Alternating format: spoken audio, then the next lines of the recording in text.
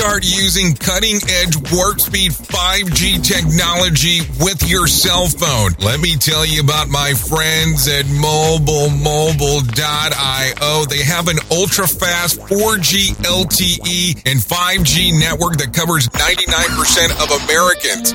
So they've got you covered everywhere. Think about it for a moment. You have the opportunity to take a test drive for 10 days with unlimited talk, text, and premium data. What is premium data? Premium data is an allotment of a cellular data that you receive from a higher priority on the network. You won't get throttled like you will with some of those, non-brand service providers. To find out more information, all you have to do is go to mobilemobile.io. That's mobilemobile.io to start your 10-day free trial.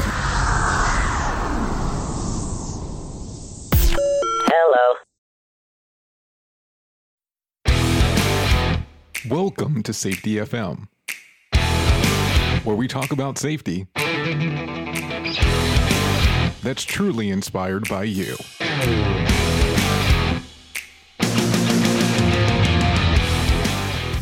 Hello, we are recording live from the 13th Annual FTA Drug and Alcohol Program National Conference being held at the Western Fort Lauderdale Beach Resort and, of course, Fort Lauderdale, Florida.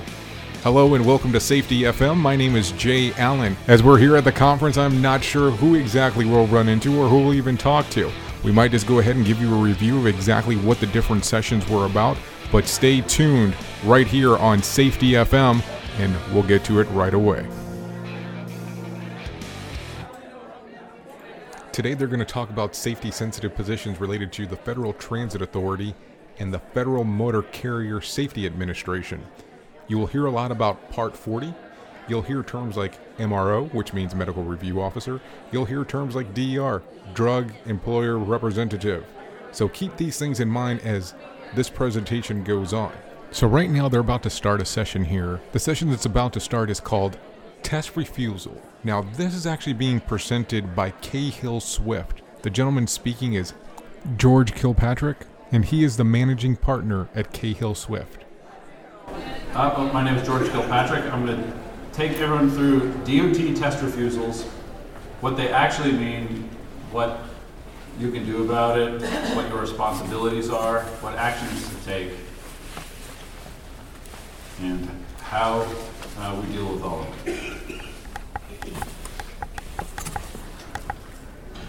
So we'll start off, why does it matter what a refusal is if something is a refusal? Well, fundamentally, refusal means that an individual, an employee, is refusing to participate in a required safety program component. Okay? When they refuse to test, through the actions that I'll cover throughout this, it means they are refusing to participate in a required safety program. Now, as we all know, the regulations require that a refusal be treated the same as a positive. So a refusal must be a positive, must be considered a positive. And this is the important part. This is what I want everyone to remember. The refusal disqualifies a safety-sensitive employee or applicant from performing covered functions until they are deemed eligible per Part 40. By a substance abuse professional, treatment, return to duty test, etc. So this is the foundation that we're basing all of this on. So your role, now when I say your, this means both MRO and DER. Are there MROs here? Any MRO? No. Okay, well, there's one section I get to skip. DER. Anyone? Okay, good, the majority. You're the intended audience. Collectors? Other collectors? Good, okay, you addressed that as well. So as the DER, it is your role to determine whether or not a refusal did occur. Now, throughout what I'm going to tell you, you will realize that making that determination will require investigation, judgment, discretion, and some actual, at times, difficult decision making. Not all of these are cut and dry. Not all are binary. Some are, but not all are. Is there anyone here who was at this same session, refusals, yesterday? Okay, I hope you wouldn't sit through it twice.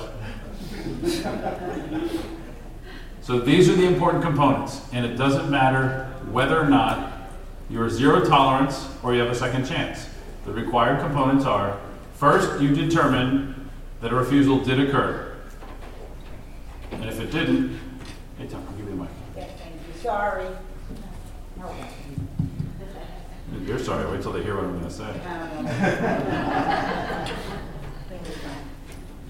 So you determine that a refusal did occur, you immediately remove the employee from safety-sensitive functions, and you refer them to the substance abuse professional, regardless of whether or not you have a second chance. These are the required steps. This is it. This is your obligation as per your role in this component of this safety program. So let's go through this. So who can determine if a refusal has occurred? Can the MRO determine? Those of you who have this printed out, the answer is already on the next slide, but can the MRO determine if a refusal has occurred? Yes. Correct. Can the DER determine if a refusal has occurred?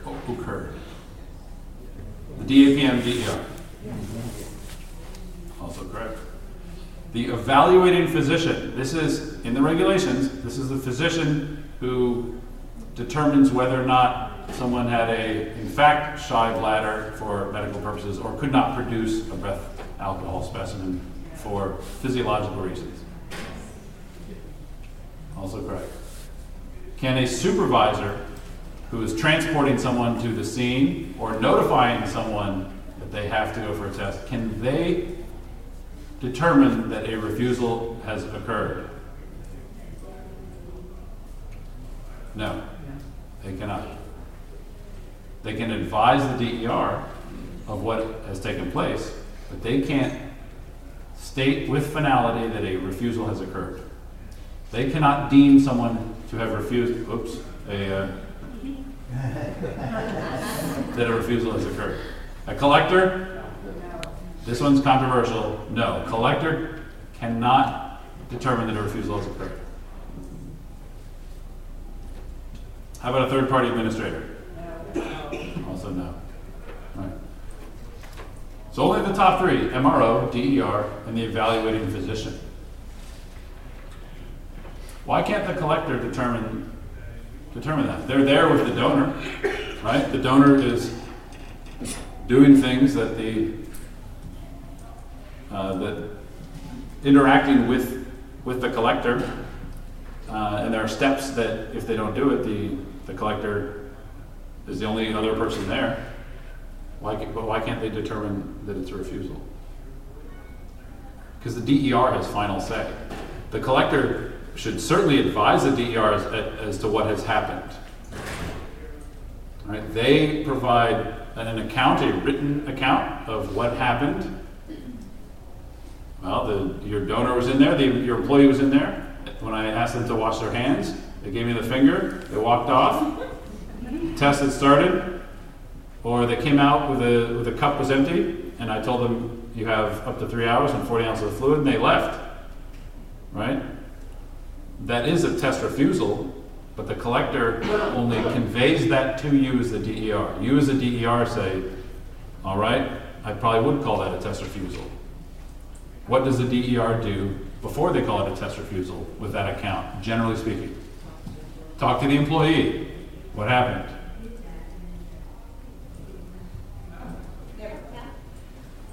I was actually going to ask about the evaluating physician. Can you explain how they determine if it's a refusal in MRO? I've only heard half of what you said. How is the evaluating physician determining a refusal and not the MRO? Can you explain that? Sure. If the MRO approves of an evaluating physician, they will take the evaluating physician's review of the donor who couldn't produce a specimen, breath or urine, and the MRO almost rubber stamps what they say. If the MRO says, okay, you're going to evaluate this person, you're all just fine. I've heard of you, you're a licensed physician, you're not the guy's uncle, you have no relation to this person. Oh, this is true. You have no relation to this donor. Then yes, send me your evaluation. And the evaluating physician would say, I've met with this person, I see no reason why they could not, they have no medical physiological limitation to producing that would prohibit them from producing a specimen. Then the MRO would basically just say, okay, that's refusal. Okay. So, yes, of course. You had no under TPA, but can a TPA, in the case of an owner-operator under FMCSA, deem an owner-operator to have refused testing? For owner-operator under FMCSA? Yes. Well, it's an FTA conference. So In general, though, a TPA can in that situation. So there is an extenuating circumstance in another mode.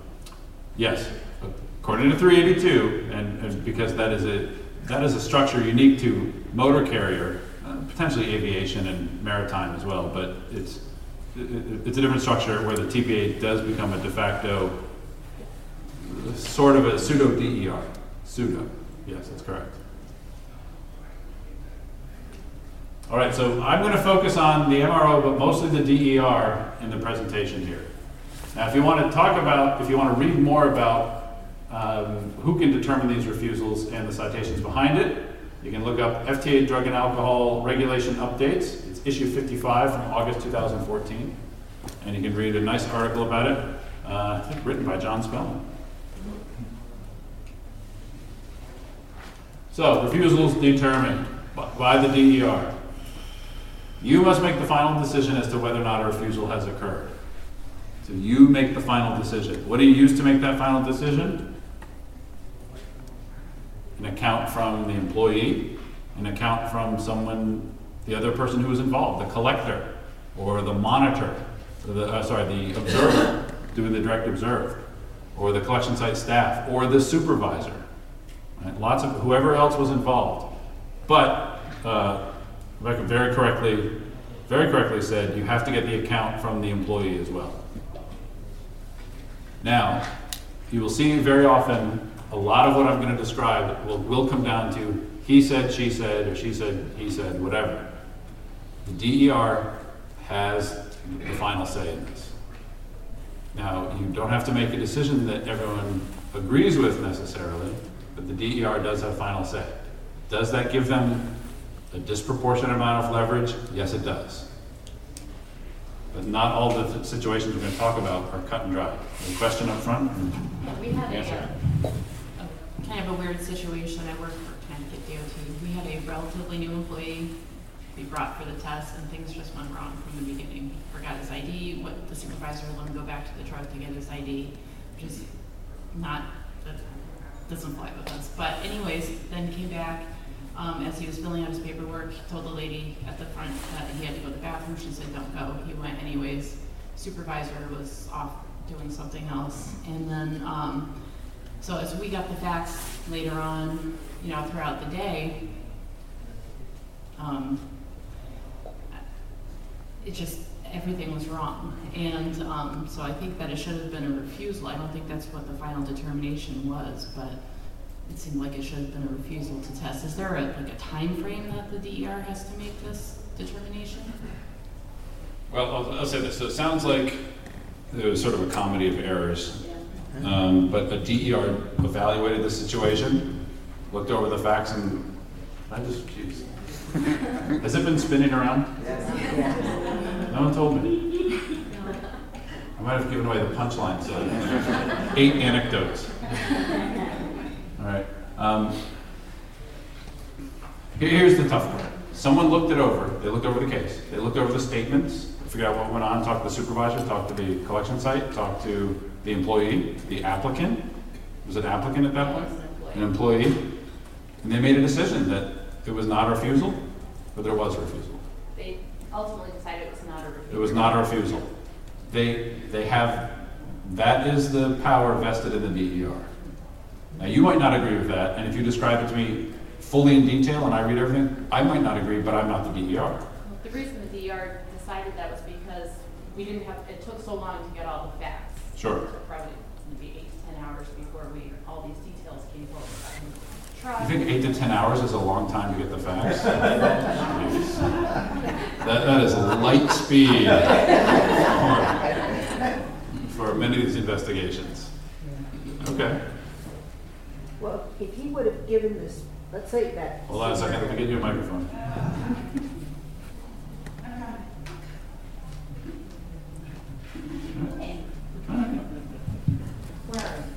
Here. Okay.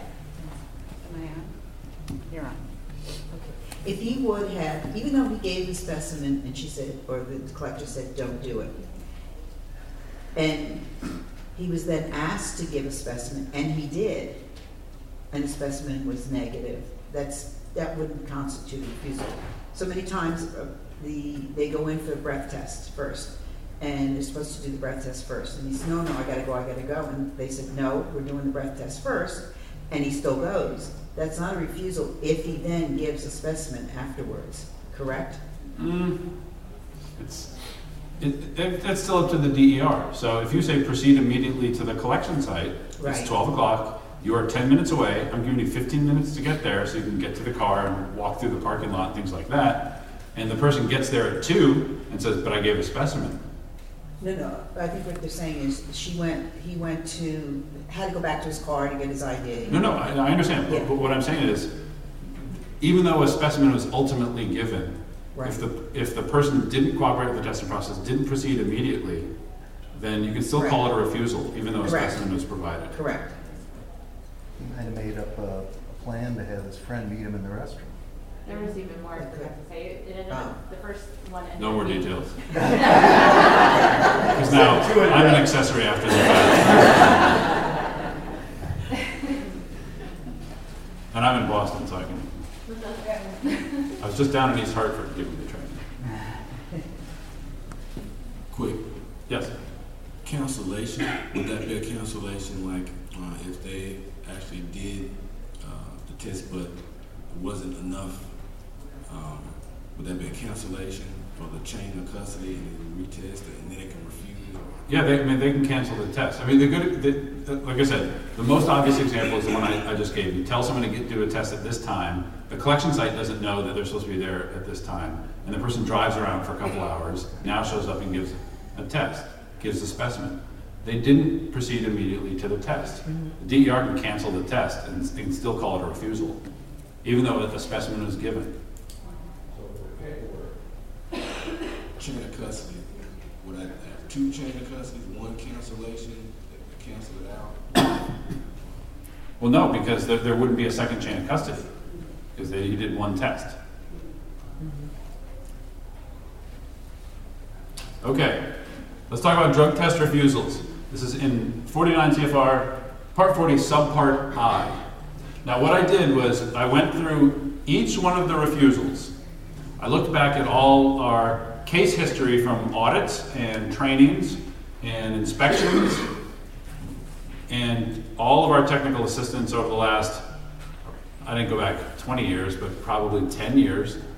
And I looked at the refusals, and I tried to determine how involved it was for the DER to make the determination of a refusal. Now, I wish I could do a live voting where everyone could text in where they think it is. So what I did is at the bottom of each screen here, we have easier and more involved, all right? And the little file, the checklist piece of paper is put somewhere along this continuum. You might disagree slightly, say it should probably be inched over, but I focus grouped maybe 20 people who are experts in this, so that I'm not just pulling it out of thin air or pulling it out of anywhere else. So the refusals in Part 40, they cover the collection process, okay? Some refusals require a lot more effort. The verification to come up with the statements and and corroboration are necessarily more involved. Because remember, you don't just say, oh, he refused test, boom, it's fired.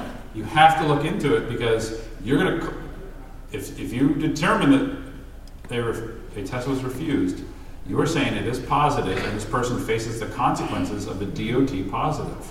So you want to be relatively certain, correct, that this is a refusal. So the more people who are involved with the process, the more difficult it can be to verify or to gather enough information to the point where you are comfortable calling it a refusal or not a refusal. Now, a lot of the situations we're going to describe, and I hope people here have some of these maybe to share, are sort of messy situations where it's not clear cut, because that's the whole. That's why we have trainings, right? Because there's a lot of gray area, and where judgment and discretion and professional experience had to be used to come up with or derive the ultimate decision here. So I'll start at the first one in subpart I, and this is number 1 in subpart I. Fail to appear for any test, except a pre-employment test, within a reasonable time as determined by the employer, and that's you, the employer. And when we say fail to appear in a reasonable time, what you don't want is ever a policy or a notification form that says you have 1 hour to get to the collection site once you're notified, just as a blanket rule. That's no good, because what if they're more than an hour away? If they're an hour and a half away? What if they're 10 minutes from the collection site when you notify them? Fail to appear within a reasonable time, consistent with applicable agency regulations, after being directed to do so by the employer. So, you tell someone they have to proceed immediately to the collection site, and you give them the time by which they must appear, and they do not. That's a refusal. Now, I have this piece of paper way over here to involved, because how many people do you think are involved in you gathering this information? I mean, 8 to 10 hours in Connecticut, apparently. It's pretty good. But a lot of times this will take several days. It could take days. All right, so how many people would be involved in this? Well, the person notifying them that they have to go for a test, right? The clarification that they were told where to go for the test and the address, what time they had to appear there, right? Their travel limitation time, that you have to verify that that was communicated to them. All right, so already this is kind of complicated. You said 12:30? No. I said 12:45. No, you said 12:30. No, he told me 12:45. So a notification form is now becoming obvious that might be handy, right? A little piece of paper that says you have to go to this address by this time. Sign here, here it is. Here's your test authorization. That might assist you in making this decision greatly. Notification form not required. Right. Not required by the regs. Question? Hang on, let me get the mic. I got it, Tony. She's all there. Sorry. One of the companies we oversee has their supervisors escort a donor to the site. Common. What if the supervisor isn't well aware of the process and they lollygag, and it's no fault of the donor? The DER has the discretion to now pull the supervisor aside and say, listen, I'm not going to call this a refusal because you're telling me you suggested you stop for coffee. They're saying, I hear about this a lot. He's escorting the employee. He says, oh, you're going to have to pee? And the guy's like, oh yeah, I just went. All right, we'll stop for some coffee and maybe a bite or something like that. And I got to fuel the truck while we're going anyway. So is that, I mean, you would be a pretty cold-hearted jerk to tell the employee they did not proceed immediately. They were not driving. The supervisor was the one who suggested this. It's the supervisor who should say, no, we're not stopping for coffee. We're going directly. So the DER would have discretion to say that was not a refusal. All right? So, and again, that's why I say this is involved. So now you need to verify what they were told when. Were they told to proceed immediately? Who told them? The supervisor? Did they transport them, or did the person drive themselves? Well, I drove myself, but there was traffic. Okay, where was the traffic? Where the drawbridge was up? We don't have a drawbridge in the county. What are you talking about? All this stuff. I was stuck behind the train. We hear this all the time. I was stuck at the railroad crossing, waiting for the train to go by. There were no trains today during the time that I told you to proceed. So what are you talking about? There's a lot more that needs to go into this because there are so many steps throughout the notification process, from them being notified, so many details of confirmation, from them being notified to them appearing, all right, that it will be involved. You're going to have to interview and ask for the accounts of multiple people. That's why I put that at more involved. All right, number 2, fail to remain at the testing site until the testing process is complete. I put this one about in the middle. I say I. When I say I mean that was the average of about what everyone said. So we put that one in the middle. So how do you determine if someone failed to stay at the testing site? There are really only 2 accounts, right? There's the employee and whoever at the testing site said the person left. Maybe if there's a supervisor involved, you can ask them. There's video too sometimes. Sometimes there may be video. Yeah. So this one doesn't involve a whole lot of information, but there's still some that you have to verify. I mean, the big one is fail to remain at the testing site. There's a difference between the guy left and never came back, or ran out to his truck and came back. That one might be tough. Well, did you tell him not to go out to his truck? No, there's a sign that says it here, just somewhere, if you leave the premises.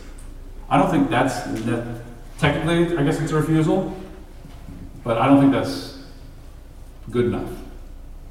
A collection site needs to say, if you're in the shy bladder period, you need to stay, you cannot leave. But what if the person has signed in and said, oh, you know what? First of all, or they sign in, they say, boy, the temperature in this collection site feels like the Westin in Fort Lauderdale, so I'm going to go out and get my jacket from the truck, or go out and get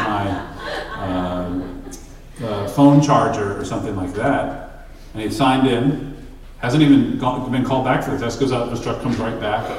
If the collection site says, well, they left the facility, that's a refusal. I don't know, maybe there's a bit to consider there as the DER. So I put that one in the middle. How about this one? Fail to provide a urine specimen for any drug test required by this part. Now, I have this one as one of the most difficult. And it's because, look at the language of this. Fail to provide a urine specimen for any drug test required by this part or DOT agency regulations. And there's the exemption for pre-employment testing, which we'll go into. This one is very generalized, and it's very, I don't say ambiguous, but it can encompass a whole lot of actions, right? This is saying that they just failed to provide a specimen. So now we're talking maybe there was a medical evaluation, maybe there were other things involved in this. There's a lot potentially involved in this that you're going to have to chase down, a lot of accounts of what happened that you're going to have to transcribe. In the case of a direct, this is number 4, and I'm going in order of the regulations. In the case of a directly observed or monitored collection in a drug test, fail to permit the observation or monitoring of your provision of a specimen. Well, this one I think is getting a little easier, right? I have it down here in the green. This just means the person didn't let the observer observe them. Right? So who needs to be involved in that account? The donor and the observer. So that's 2 things for you to write down. What one person said and what one person did. And now people always ask me, well, isn't this he said, isn't this she said? Because what if the observer says, I gave them the instructions to do a directly observed test. He said he didn't want to do it, and it was too invasive, and it interfered with his constitutional rights, and he wasn't going to do it. And then the donor says, no, I was perfectly willing to do it. I don't know why he stopped the test. I don't know what that guy was talking about. I was ready to go. And I was following instructions. Well, who do you believe? Right? I would say tend towards the observer. Right? What's the upside for the observer making up this story? Basically zero. Do you think the observer wants to be in there checking things out? Like they got other stuff to do that day. That was not on their to-do list. All right, but what's the upside for the donor?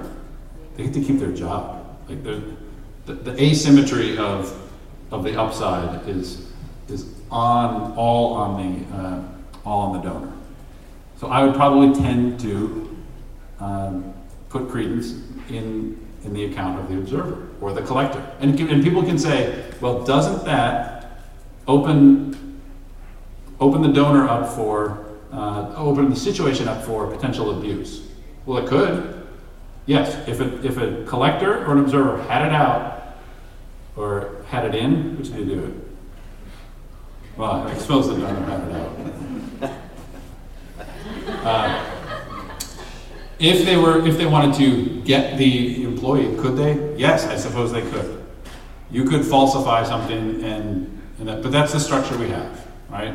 There is asymmetrical leverage on the part of the collector because that's the structure. All right.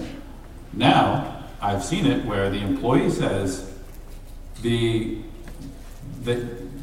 person was really nasty to me, and when they asked me to do this, a directly observed test is necessarily a very invasive test.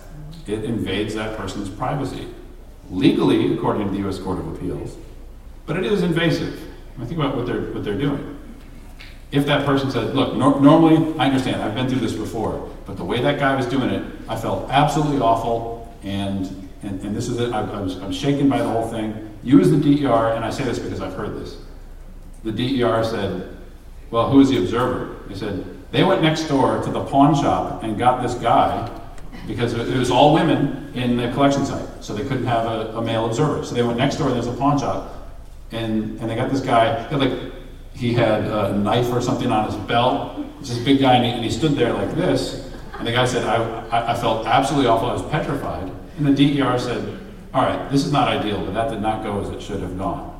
And that the DER didn't like it. The DER said, okay, in this case, they're going to call it not a refusal.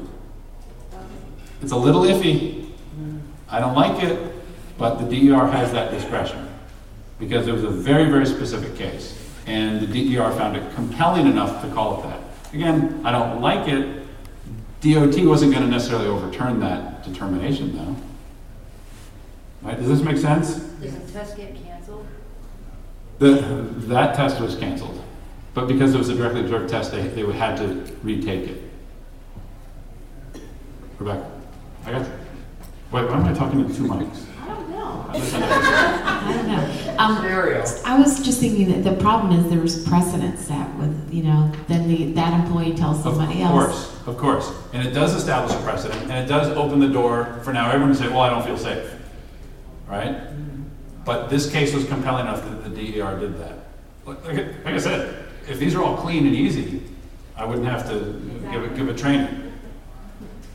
And you are right, I don't like Pandora's box being open like that, or a can of worms, or whichever one. Pandora's can of worms? Okay, failed to provide sufficient amount of urine when directed. It has been determined through required medical evaluation that there was no adequate medical explanation for the failure. So this means that someone did not produce enough specimen. The MRO talked to them and said, well, this is going to be a refusal. And, the DER said this is going to be a refusal. And they said, well, I had a problem. I had stage fright. I need to go see a urologist, and I need to do something. I need to show you that I was unable to do this. So this means there's a lot of documentation here, and some of them are medical records and everything, right? So the MRO has to approve of the evaluating physician in this case. The evaluating physician has to do an examination, make a determination, communicate that to the MRO. There are a lot of steps in this. And here's the problem with this one. And this is what most people don't appreciate.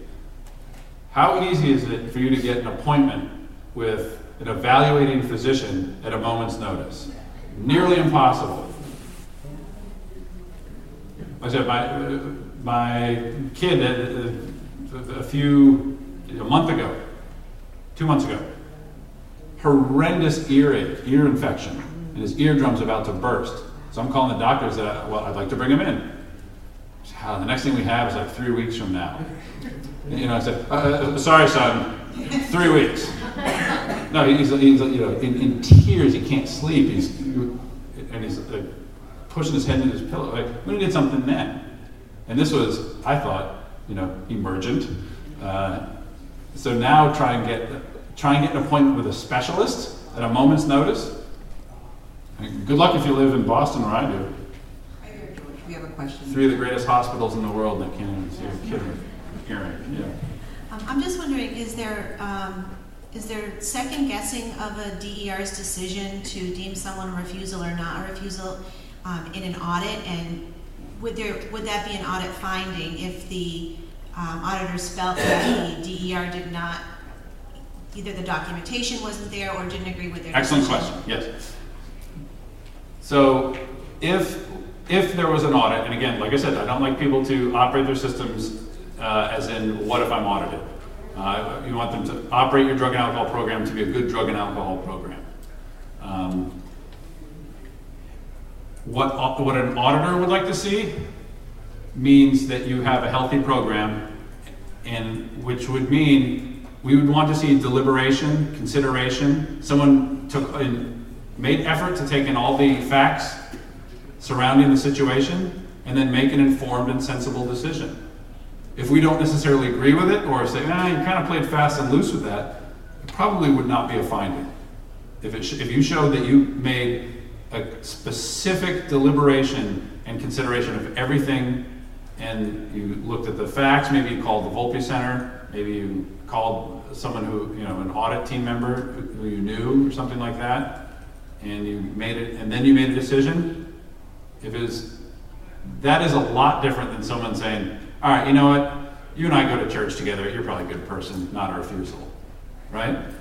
Those are two way, way different ways to reach the same decision, right? Shooting from the hip or carefully considering everything. So what I'm describing here now at an official FTA training is that you carefully consider everything. So if you do that, you'll be hopefully doing what you're instructed to do at an official training. Does that make sense? But I do want people just to, and documentation is a large part of that. I called up the collector, they said this. I called the employee, they said this. I asked them to explain, they said this. That's all very, very important. All right, fail or decline to take an additional test the employer or collector has directed you to take. All right, if you have to take a second test and you don't do it, it's not binary, but there's not a lot of investigation. There are not a lot of people involved in phone calls and emails that you have to make that determination, I think. The person was told they have to take a second test, they didn't take it. They might have reasons why. Well, I had to go pick up the kids from soccer, or I did this and that, or I felt lightheaded or something like that. There might be a little bit of legwork, but generally we think this would be on the easier side, on the less involved side. Failure to undergo a medical examination or evaluation is directed by the MRO as part of the verification process or is directed by the DER under 40.193D. All right, slightly more involved because it's why couldn't you undergo the medical examination or evaluation? Well, you said you couldn't produce a specimen. Why didn't you do it? Well, like I said, I've been calling every urologist in the Tri-County area and I can't get anyone to see me. Okay, well, who have you called? Here's the list. Here's the first available time for this. Here's the first available time for this. As a DER, you can say, all right, that's fair. That's fair. And you can say, we're gonna hold off on the determination until you see somebody. All right, but how many of them do you think? Because most likely, what are they going to say? Oh yeah, I called around and couldn't get anything. Okay, well, I need more information than that as a DER before I make my decision. Who did you call? Give me some more information. There's a lot of legwork and paperwork that they're going to have to produce. And they're out of service until they do produce that then, correct? You can remove them from safety sensitive functions. That's tricky. That can be tricky. It's a bit of discretion on the.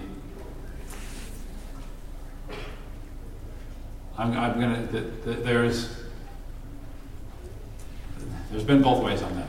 I can let you know. I can ask what the updated take on that is. Okay. George, so there's no timeline for this process for pre-employment? If I had it happen where the employee or the person we had offered the position to couldn't get to her doctor, it took weeks. She missed the date on the letter was, we're hiring you for January 10th, and that passed by, and the whole process took like 40, 50 days. And finally the MRO said, okay, this person's cleared, but I'm guessing she has, half a kidney left or something. I don't know what, but anyway. So, and, but there's no, I wanted to call it, like 25 days in, going, okay, we're done with her. You can't, right? Yeah, on a pre-employment test especially, at some point the MRO can, I've seen it where the MRO can say, look, it's almost impossible for them to get in to see the urologist at this point. They will either not allow it, or I've seen it where they've sent the person back. Another one, was this a one-time thing, or they went back and they couldn't do it again? The MRO has some leeway in canceling a test, but I think this is the problem in it, is where the regulations just say, okay, we'll now go see a specialist. Get an appointment with a specialist and get evaluated. And I think 40, 50 days, that seems crazy, but it's totally realistic. I think it is. And again, I don't have a good answer for this.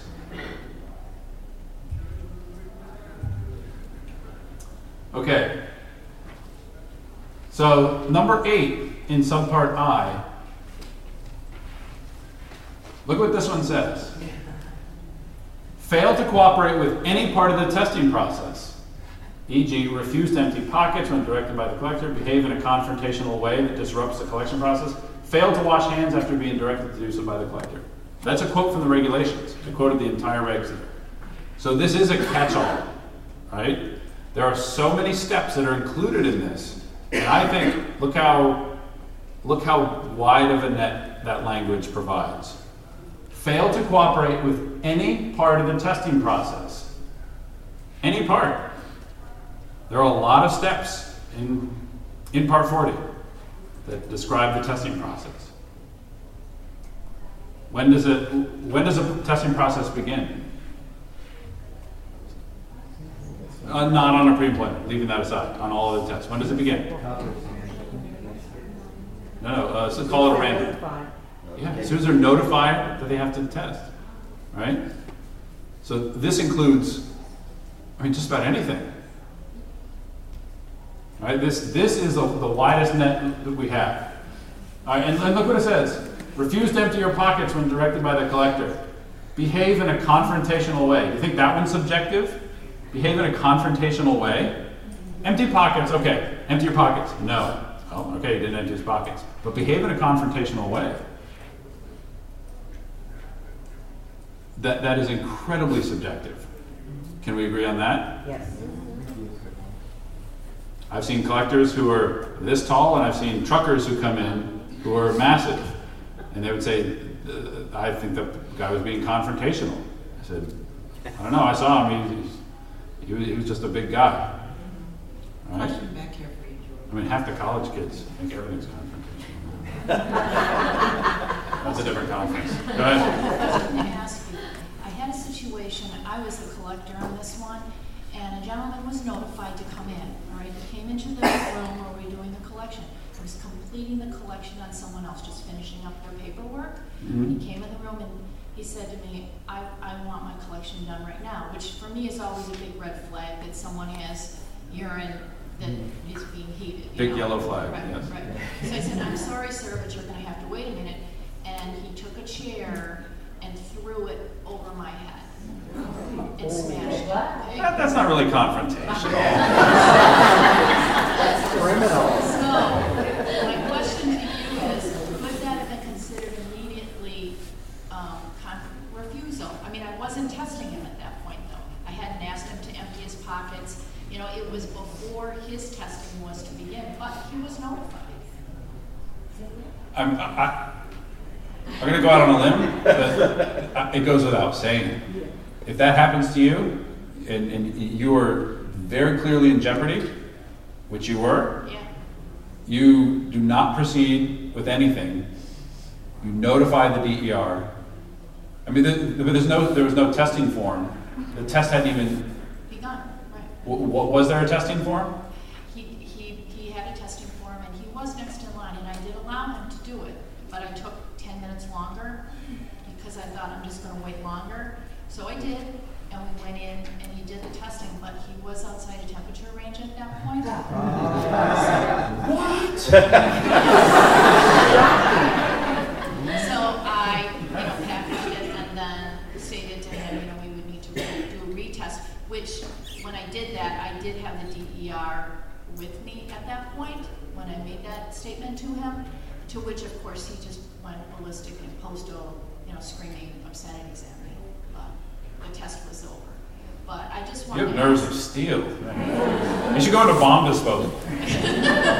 But I just wanted to ask because he did not begin the collection. I mean, it was before. You had the right. Well, first of all, good on you for doing what you did. You also had the right to just say, here's a technicality. Were you holding the form at that point, the testing form? I had his form underneath with all the forms. Okay. That's good. So if you had his form, you should have just said, I'm not proceeding with this. You need to leave immediately. In the remarks section on that form, get it on the form, on a federal form, because you have a lot more leverage in the future. Put it on the form. This guy's violent, threw a chair at me, and then say, see notes, and then write down everything else that happened. Immediately call the DER. The test is done. He is refused. Very clearly has refused the test. But you went through it anyway and forced his hand because he had a hot specimen, or he had a specimen that was in temperature right when he was ready to give it. You got it. And you waited 10 minutes, and then the temperature dropped. No. Right? It was under temperature, I'm guessing. Yeah. It was under 90 degrees then. Yeah. It would not have been, you know what I mean, if I had proceeded. Yeah. Which if you had not proceeded, you would have been well within your rights. Yeah, this was well within your rights. Okay. Yeah. That is crazy. Thank you. I mean, you're lucky that's all he threw at you. He's coming out with a cup of... No, I'm serious. If someone's going to throw one thing, are you confident that he wouldn't throw the specimen? Just end the test. Remember, you as a collector, there's a lot more leverage for you to say, this was no good. And not like, I just felt kind of weird. That's not enough. And what is not acceptable? The person was big and loomed over me. And is something like that. Well, an individual can't help how they are, right? If they're tall, muscular, big, whatever, sleeveless, lots of tattoos, and I was really intimidated. That's not good enough. And the DER should say that. Well, maybe you need a new collector, someone like you who's not scared. So the catch-all here is very involved, and I didn't know which.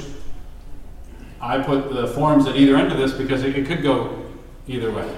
In the case you described, that would probably be down here because that would be easy. You just say that happened, that's case closed for anybody. But on some of them, there's so many opportunities of things to, especially this behave in a confrontational way. Right? That can mean a lot. Or it disrupts the collection process, right? Something like that. Fail to cooperate with any part of the testing process. Show me your ID. Here it is. You need to hold it up. Here it is. You need to hold it up higher. Here it is. Okay, look, you're not cooperating with the testing process. All right? Like, people get in little spats on these. I don't want to say a pissing match because that's probably... they get in, someone saying, oh, I need to see your ID. Take it out of your wallet. I'm not going to take it out of my wallet. Take the ID out of your wallet. It doesn't say in the regulations, which is true. Right. Take it out. I need to see it, and we're going to photocopy it and stuff like that. You don't need to do that. I'm showing it to you. So, okay, you're not cooperating with the testing process. Right? That might be a legitimate thing to say from the collector, but the DER could say, look, come on. You saw the ID. I think that's good enough. The DER would have say in that. But it's going to take some legwork on your part. Okay, for an observed collection, you failed to follow the observer's instructions to raise your clothing and lower everything else. This is binary, right? This is getting down towards almost as easy as possible.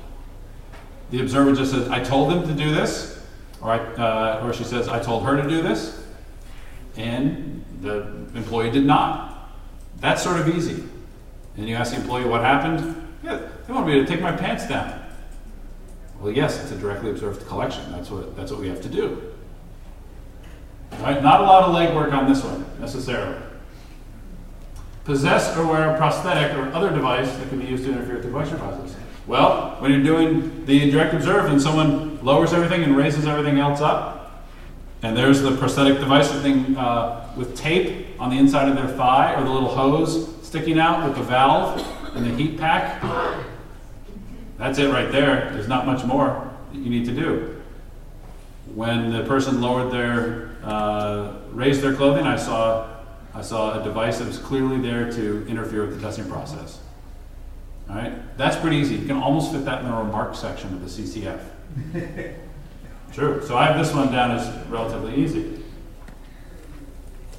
I should have saved the phrase legwork for this one. All right, admit to the collector or MRO that you adulterated or substituted the specimen. This is as easy as it gets. That's a refusal. Question? The situation that you just went over. Hang on a second. The situation that you just went over, the paperwork. Of course, the collector checks then provided, puts in the remarks, found something that they brought in to. The MRO isn't signing off on the chain of custody because it's being made by me. So do I just type up a memo to attach to it? Because I'm not checking canceled. I can't sign where it says MRO signature. Excellent point. So the MRO has a section on the form where they can write refused, positive, etc. Right? It's on the bottom of the form. But where's your section if it never gets to the MRO? Right? It's not on the form. It's a separate piece of paper for which, I don't know, there's no real template that I know. Maybe there will be by Monday morning. If I'm good. I just wanted to make sure that... No, because you want an account. Yeah, you want an account of it. And it would be an email from the collector. It would be another account from someone else. Right? You know, a template would be a bad idea.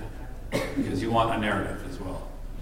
Now, if there's a TPA who sends you a results form, often you communicate to them this is a refused test, right? Because they selected the individual through randomization or whatever, and they're keeping track of these, and you would tell them, no, this test was not completed because the person refused. And then they would send you a confirmation form or a results form, and it would just say refused, right? You'd attach that to whatever other documentation that you generated to back up or to arrive at your decision or derive the refusal. Yeah, and whatever it is, emails and things like that. Even handwritten. Like, we're not talking about things ultra official, notarized and stuff like that. All right. Like I said before, a refusal is possible you become eligible to refuse at the moment the employee is notified that they have to go for a test. And so here's the timeline. There's the notification, which means you say to the person, the individual, someone says to them, hopefully, maybe in person or something, you have to proceed to the test. It could be over the phone or over the radio, something like that. That is possible. Not necessarily ideal, but it's possible. Now, proceeding to the collection site. What does this mean, proceed immediately? It means you stop whatever it is you're doing at that point. You go to the collection site, whether it's off-site or whether it's set up in the enclosure at your facility, and you arrive there and sign in. You verify somehow that you are now there, eligible and ready to be tested. Right? Sign-in sheet is good. Some way to verify that you actually got there, that the employee did their part, they fulfilled their portion. Because what if you just look at the time? Well, I notified you at 12. I'm looking at this custody and control form, copy 4. It says 4 o'clock. What were you doing? What do you mean? It took me 15 minutes to get there. I got there, then I sat in the waiting room for 3.5 hours, which is common. So now the employee is going to get, oh, you didn't proceed immediately to the test. Now you need to be able to verify that they did proceed immediately, but they sat there in the waiting room. All right, they have to participate in all aspects of the pre-collection. Pre-collection meaning emptying their pockets, removing outer garments, showing the ID, washing their hands, that sort of thing. And then they need to provide a specimen. So the supervisors, what do they determine? And who are they? Sometimes it's the person who notifies them that they have to go to the test. Well, they have now started the testing process, right? The supervisor or other company official. I don't know, not necessarily someone other than the DER. Someone the DER has to ask for an account from. They need to understand what prohibited behaviors are. Because who's it asking? Becca, Amy asking about a supervisor not understanding that they need to proceed immediately. They're dilly-dallying, I think was the verb. Yeah. Oh no, it was the gal who left. She dilly-dallied on out. So they have to understand what their expectations are very, very clearly. A supervisor has to understand very clearly what their expectations are. They need to put someone in the car. If they're escorting them, which is not a requirement to escort, not a federal requirement. It's a good idea, but it's not a requirement. If they're escorting them, they need to understand what their duties are. They need to proceed immediately. If they notify somebody, they have to understand how to do that. Hand them a form. Write the time by which they are expected to arrive very clearly. Sign or put their initials on so that it can be traced back to that supervisor. That is very important. You need to know which supervisor sent someone for a test. Because you as a DER might have to track all this down to figure out what went wrong. So you can make an informed decision as to whether or not it was a refusal. All right, the collection site personnel, they can only describe the facts of what happened and circumstances. They can't say this was a DOT refusal. They can say they refused to do this, they refused to do that, present that to you, and you make the final decision as to whether or not it was a refusal. Do not rubber stamp the designation of refusal by a collector, because the regulations don't allow for it. The regulations say you make the final decision. Obviously the collector was there, it's a primary source. Definitely, obviously take it into account, ask them for a bit more information, and more information from the employee. But the DER makes the final determination. All right, I'm going to go through these quickly. This is an actual one. The employee entered, the collector wrote this. The employee entered the facility before their appointment, signed in. I called them back to begin the collection. When I told him to empty his pockets, he did, but very slowly. I told him to wash his hands. He said okay, but really just rinsed them, didn't scrub. When I handed him the cup, he went in and took almost all the time I gave him, and they called it a refusal. And they said it was a refusal to the DER. No.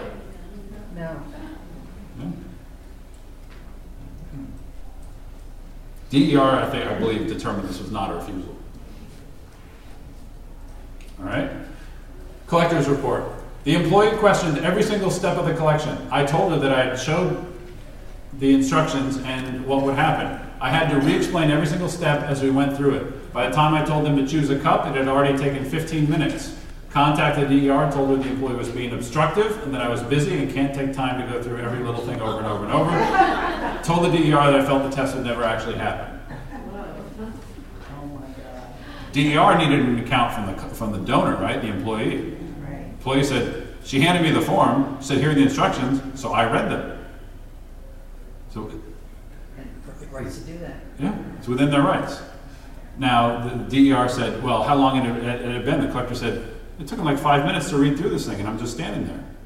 I said, well, if you've seen the font, that's reasonable. Yeah. All right? And I think that was unreasonable. How busy the collector is should not bear on the rights of the employee, right? For sure. So he told the DER the test would never actually happen. And the employee said, listen, no one's ever showed me the back of the form and told me these things. I was reading through it. I just went through each step. Just want to know what's going on. DER had to make a judgment as to whether or not that was legitimate. It's not cut and dry. They had to make a judgment. Alcohol test refusals, same thing. Fail to appear for any test, relatively involved. Just the same as drugs.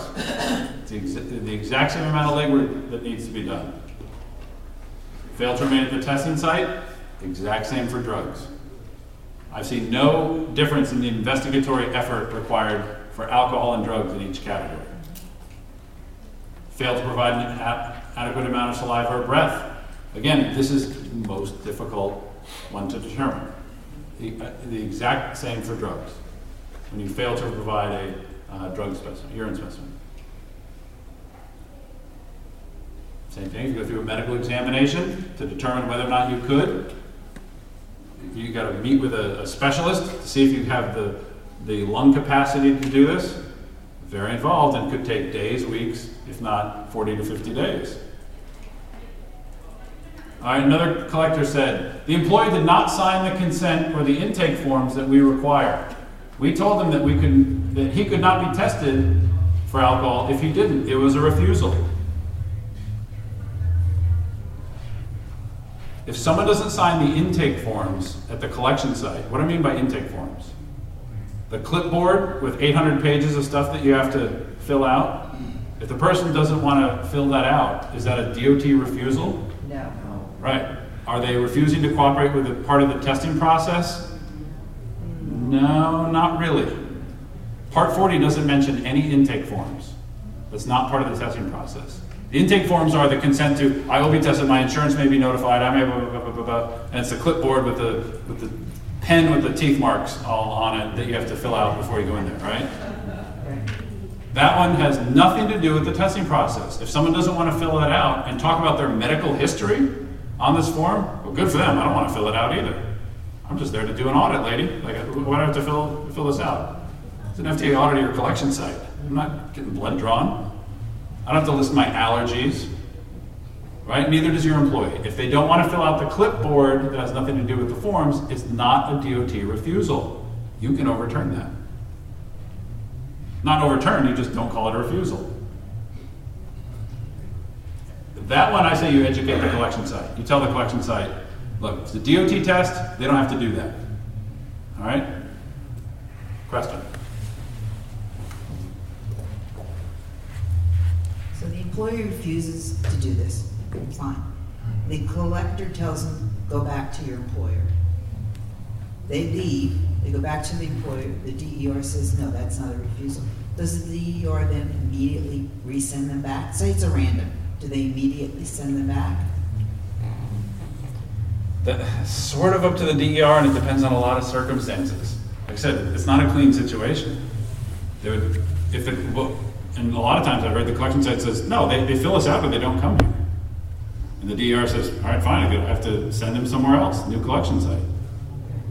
So it depends on a lot of the circumstances and the judgment of the DER. All right, if you fail to undergo a medical examination for insufficient breath, that one's sort of easy to determine. All these are identical to the drug ones, except for this one. Fail to sign step 2 of the ATF. That's as easy as it gets. Sign here. No. Okay. That's a refusal. That's listed in the regulations. If they do not want to sign step 2, put it in the remarks, call the DER, go to lunch. Yeah, case closed. And alcohol also has the catch-all. There's a catch-all for the alcohol portion as well. And this is in subpart N. All right, how about this one? On the way to the collection site, the employee told me he was going to probably test positive I said for drugs, and he said yes. What do you do with that? You have the supervisor or the DER taking the employee. keep the thing going. And the worst part is when they say that, and then the test comes back negative. Like, oh, it's negative? I was joking earlier. Now, you can't joke about adulterating it. If you admit that you've adulterated the specimen, they don't have to send it in. Here's the thing, you don't even have to have adulterated it. Now you're at the airport joking about a bomb, right? Did you pack this yourself? Oh yeah, I packed these bombs myself, TSA. Well, it's a stupid joke, and now you're on the no-fly list. The same thing can happen for this. You're at the collection site, you say, oh yeah, I adulterated, I poured that bleach in there. Well, even if they hadn't, that's now a refusal. Are they watching a video? It's a lame dance party. So I put in who can talk to everybody to come up with the account of what actually happened. Ultimately, it's the DAPM. Ultimately, is that. How about this one? When I took the employee aside and notified them of their requirement for random testing, she said she has to pick up her kids at 6 p.m. and can't do the test. This was 4:50 p.m. Just notify you ahead of time. They have daycare issues. Yeah. There has to be notification ahead of time. This one is really tricky. And this is where I get a bit sympathetic and I allow a little bit, I don't want anyone quoting me on this one, but if someone's something happens and someone's at the collection site, because here's the thing, if you notify someone, they go to the collection site and they take the test and they're in whatever, they say, now I'm late for something, that's one thing. If you notify someone at noon, they're expecting to get off work at 4. They get to the collection site and they wait for 3 hours at the collection site before they even get in. Now the DER that employee has a case, and I think the DER should have some sympathy to that case. Does that make sense? No one expected them to even be 3 hours before you got in there. Like now we're talking about like the rest of their life is disrupted for this. The DER should exercise some judgment there. You have a question? Did I answer your question? You did. Nailed it. All right. Test refusals? I'm sorry, George. Yeah. On that last one, it's 4:50. If they're at the collection site, should we say, hey, do your best? If they're there, yes. They have to. They have to go through it. Yes. I'm not saying because again, the precedent. You don't want to open up this can of worms. If they're there, they have to go through it. And if you want to do someone a solid, they say, well, I have to pick up so and so. I got to be. I've seen it where the supervisor literally escorts them to pick the person up and brings them back under the supervision of the supervisor. Not ideal at all. Not ideal. But that was a solid. I thought they did him a solid. Again, 100% of the things I'm talking about are not ideal, right? That's why you have the discretion. What I don't want is the DER, because I hear this out in the hallway. People come up to me and they say, "Oh, you know what? It was the worst circumstance. She had nothing to do with it. It was all the collection site's fault, or it was all the supervisor's fault. She was, but technically she didn't do it, so I had to call it a refusal." Like that's not what these regulations are here. For those circumstances, you are allowed some discretion. You have a DER has discretion. It has to be sensible judgment, though. You have to understand what we're trying to do in all this, right? It was not her fault, but technically she didn't proceed immediately. So, because there's a road fatality and there's traffic, so she did get there 45 minutes late, just like everyone else did, just like your supervisor who was in the same, who's meeting her there. Like you can't bend on this a little bit. Use your professional judgment. Common sense, yeah. All right, if you normally void through self-catheterization and decline to do so, that's a refusal. That's pretty easy to determine. If the employee admits to having adulterated or substituted the specimen, the MRO, if they admit it to the MRO says that's a refusal. Again, don't joke around. I mean, the MRO would see a result anyway. But if it's negative and they said, but I adulterated it, swapped it out, it's negative, but it wasn't mine, it's my wife's. The MRO can say, good enough for me, that's a refusal. All right, there are no MROs in here? Okay, I'm going to skip that then, because these are for the MROs. This is what you need to do. These are your steps as a DER.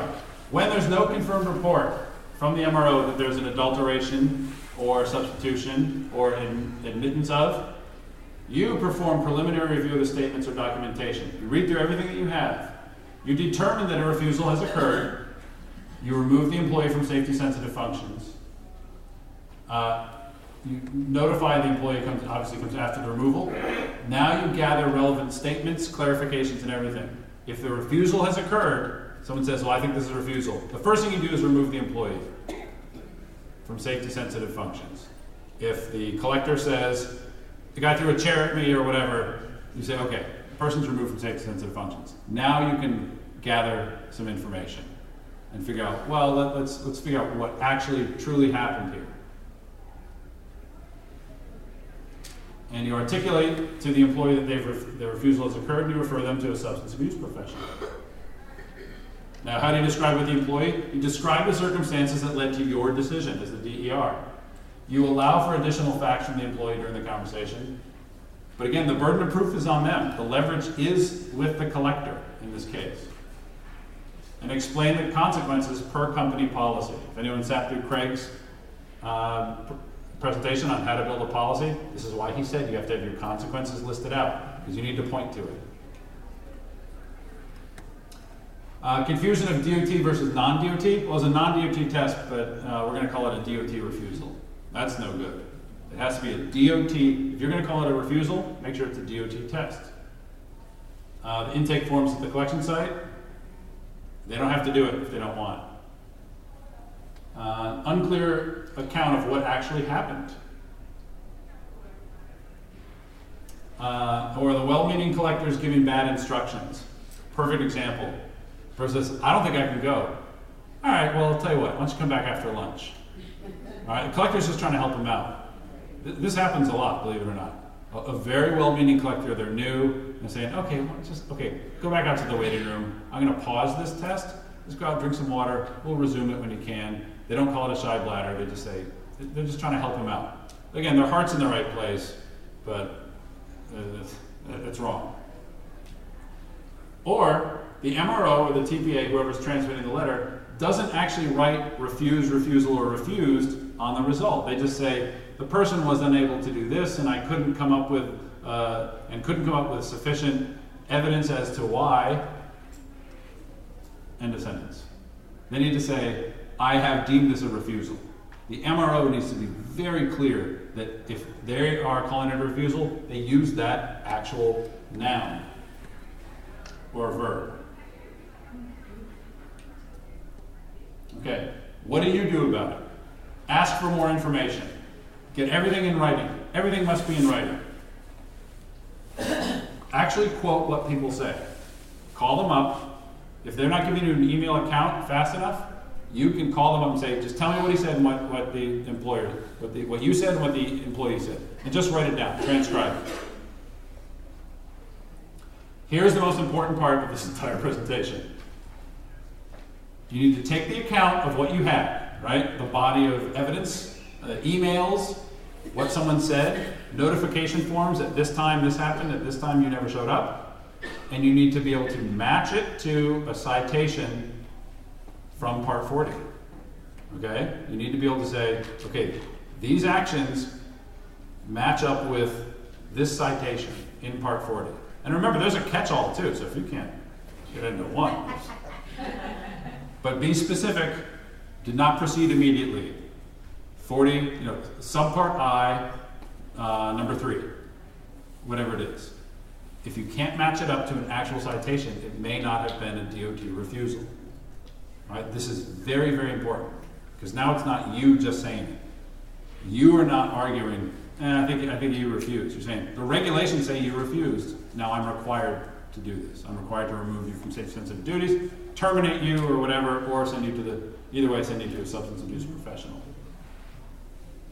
And remember, it does matter. Refusal means that they're refusing to participate in a required program component. And it is a positive. And it disqualifies them from performing safety-sensitive functions. That's the whole point of this. Preventing someone who has refused to participate in a safety program component from performing safety-sensitive functions. That's why we're doing this. All right, you can look at the drug and alcohol regulatory updates. You can look at our letters of interpretation. You can host one-day training seminars where we will go over this. That's it. It's lunchtime. I'm 2 minutes early. Thank you, guys. Thank you very much. Enjoy the rest of the conference. Please make sure to either go on WOVA and do the survey. I am just blown away by all of the information they just provided to us. It's just mesmerizing just hearing all the finite details, some of the examples from the people from the crowd, but I think overall great information if you deal with FTA or FMCSA. Now keep in mind you want to take a look at that Part 40 depending on which mode you actually deal with. I do appreciate you taking to listen today to Safety FM. I know that we did go a little bit longer than normal, but hopefully you enjoyed it and there was a lot of good information there. If you did enjoy the podcast today, please drop us a review at your favorite podcatcher, hit the subscribe button, or you can always come and visit us at either safetyfm.com, on Twitter at safetyfm, or on our Facebook page at safetyfm. Until next time, I've been your safety manager and host, Jay Allen, and be safe. The views and opinions expressed on this podcast are those of the host and its guest and do not necessarily reflect the official policy or position of the company. Examples of analysis discussed within this podcast are only examples. They should not be utilized in the real world as the only solution available, as they are based only on very limited and dated open source information. Assumptions made within this analysis are not reflective of the position of the company. No part of this podcast may be reproduced, stored in a retrieval system, or transmitted in any form or by any means, mechanical, electronic, recording, or otherwise, without prior written permission of the creator of the podcast, Jay Allen. So do you feel like you're missing out on what everyone is starting to do now, that live streaming thing, and you don't know where to start or what to do? I have the resource and the information to provide to you in regards on how you can stream onto 40 social media platforms all at one time. Yes, that's 40 social media platforms all at one time. All you'll need to do is go to safetyfm.com/1. That's safetyfm.com/1. That's ONE. So just in case, and you'll be able to start live streaming just like you're hearing people starting to do right now, up to 40 social media platforms.